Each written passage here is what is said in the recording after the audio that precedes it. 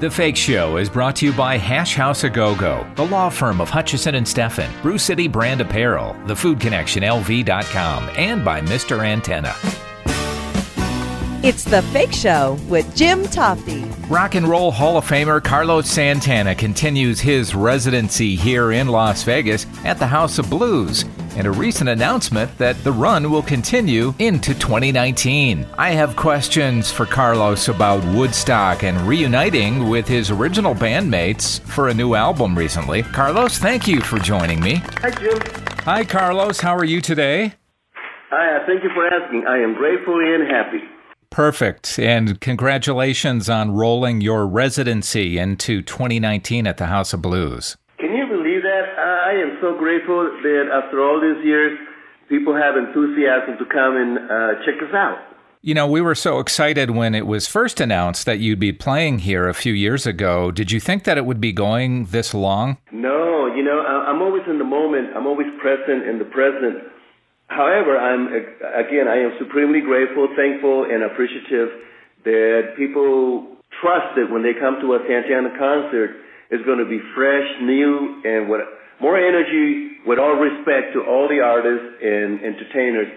Santana's got more energy than anyone in Las Vegas. I agree with that totally. And having seen you a few times, how does it feel for you as a performer at the House of Blues? It feels wonderful. I feel like I'm a scientist, a spiritual scientist. We try different ingredients. We experiment with new rhythms, new melodies. Yes, I know people want to hear yesterday, today, and tomorrow from Santana.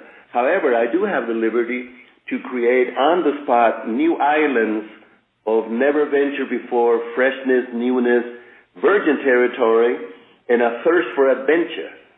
I love it. Yeah, Carlos, I talked to Greg Raleigh not too long ago, and he was so happy to have gotten back together with you and Neil Schon to work on that most recent Santana album, Santana 4. How great was it for you to reunite with your guys? Oh, it was wonderful, The chemistry is always there. We don't have to try at all, you just be. I love Greg. He's my brother. I love Michael Shreves, Michael Carabello, Neil Schon. I'm grateful to all of them for sharing their light with me. And there's something immediate that happens when we get together, and that's we have our own fingerprints in it. Well, you are so right about that. Every couple of years I watch Woodstock, usually in the summer, and my takeaway, as always, is that you're right about the energy. Santana, Hendrix, maybe Sly and the Family Stone really brought that crowd to a new level, don't you think? Thank you for saying that. Yes, absolutely. We respect all the other musicians and all the other artists.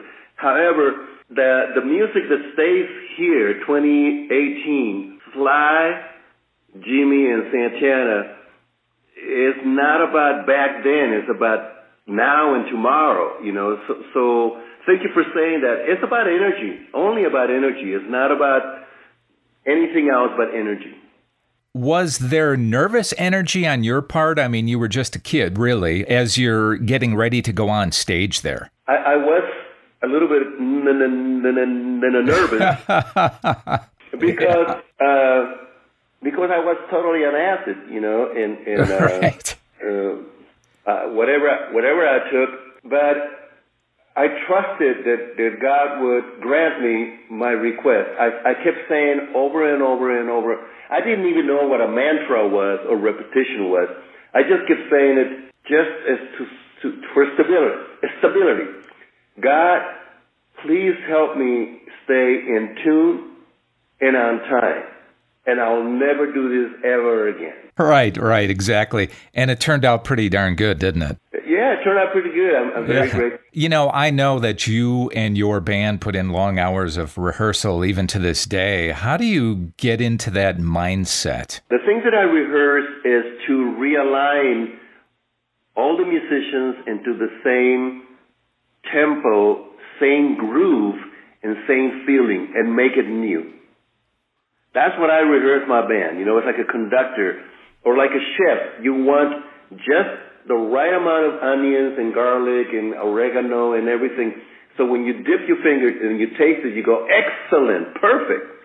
Right. So many bands fall apart or collapse from the inside because they succumb to outside distractions. How have you kept the music sacred after all of these years? Oh, thank you for asking that. You know, my father, my mother, Bill Graham, Clive Davis, Tito Puente, B.B. King, John Lee, Miles Davis, so many people have gotten out of their way to adopt me They kind of adopted me like a puppy, in the streets.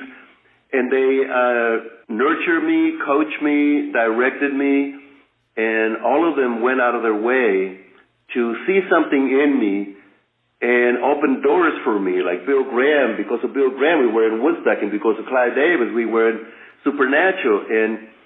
But I'm 71, and I'm just starting. Right. And, I have heard you speak with great reverence about your parents in the past. And I know that one of the proudest moments in your life was when you were able to, after getting the first check from the first album, you were able to buy a house. Talk about that a little bit, because it meant a lot to you, didn't it? Buying a house for your parents. Yes, thank you for saying that. We were living in Tijuana in La Colonia Libertad, which is like the ghetto of the ghetto. Right. And I was looking at my mom, and I said, Mom, someday when I grow up, I'm going to buy you your own house and refrigerator and dishwasher. Oh, that's nice, mijo, I'm like, no, don't dismiss me like that. I'm going to keep my promise. When I did keep my promise, I got my first check from the first album. I went in and gave her the check, and I said, go get you your house. Go pick up the house that you want. I was able to do that about 5 to 7 times differently, because we kept moving my parents and my sisters, especially my parents, my mom and dad, because sometimes, the place that you buy, after a while, certain undesirable people move into the neighborhood, and it becomes dangerous for my Right. dad to walk at night. And my dad likes to walk at night because he's a musician. And so, anyway, I feel really, really grateful that I was able to keep my promise to my mom and dad about having a wonderful house for them. It's such a great story. The sound of your guitar is so unique. I mean, there are a few like Hendrix and Clapton and Terry Kath who have that unique sound. Do you consider that a gift? I know there's a lot of work that goes into it, but is that something that came to you? This is going to sound really esoteric, but it's okay, because that's who I am. That was given to me before I was born. And it got increased with my mom's conviction and my father's charisma. Then I learned the vocabulary from John Lee Hooker, Lightning Hopkins, Jimmy Reed, and B.B. King. And then it kept growing by listening to Otis Rush and Paco de Lucia and John McLaughlin and Miles. So I became all of them. However, I sound like me by the grace of God. Great answer. You grew up, musically at least, in San Francisco at a time when there was so much diversity in music. How huge was it for you to be part of that scene with the Dead and Michael Bloomfield and the Airplane and others? Oh, thank you. It was huge, because I was still getting out of high school. I was in Mission High School, and I was cutting school a lot and going to this hippie park and also Panhandle. And I was playing that on a truck, and I closed my eyes to hit that note in Jingo. And when I opened my eyes, right in front of me, it was Michael Bloomfield and Jerry Garcia.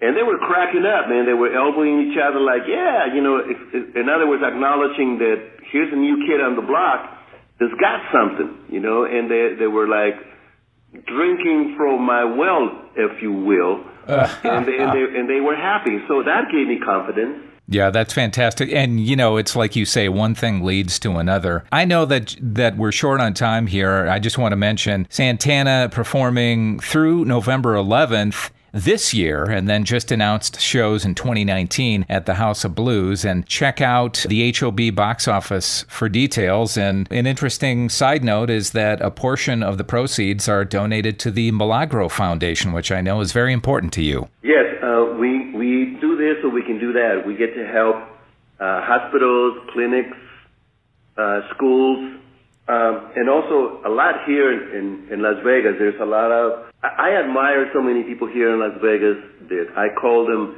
weapons of mass compassion. There's a lot of people who roll up their sleeves early in the morning, and through the whole day they serve humanity in such an honorable, respectful, and with integrity.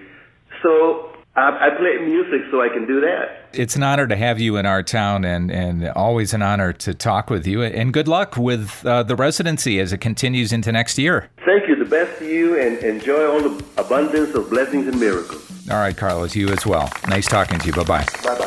Carlos Santana's life has been so incredible, and I'm wondering if there's ever been any thought to doing a movie treatment of his life. Once again, Santana's run continues here in Las Vegas at the House of Blues. Thank you all for giving The Fake Show a listen. I'm Jim Tofte, and I'll see you back here next time. Take The Fake Show on the road by listening on SoundCloud, Stitcher, and iTunes.